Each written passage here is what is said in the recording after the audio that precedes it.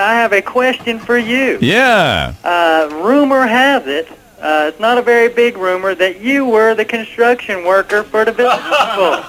I don't like to talk about it. You weren't suffering from a bump on the head, were you? I was the only one that wasn't funny. The only one that was... Thank you. I had my own room. You had your own room. And I never involved myself. You know, many's the night I'd sleep with my pillow jammed around my head, listening to the squealing and the squeaking and the protestations of small animals that suddenly were squelched silently.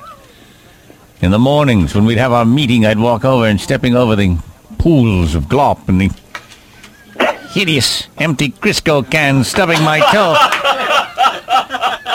I tell you, I never got involved in any of the activity. I believe you. All right, thank you so much. All right. And I hope you haven't lost respect for me now that you know I... No, I listen to you every morning religiously. All right.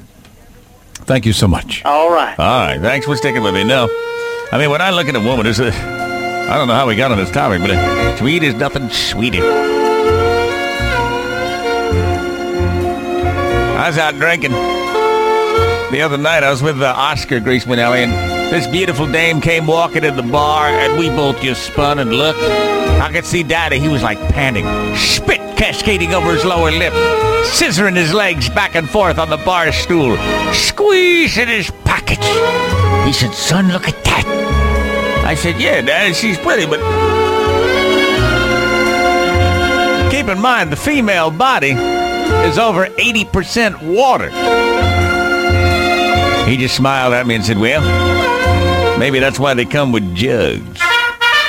What's your purpose in life? To do whatever you tell me, Drill Sergeant. Then keep it locked on Grease! Yes, Drill Sergeant! The Greaseman Show.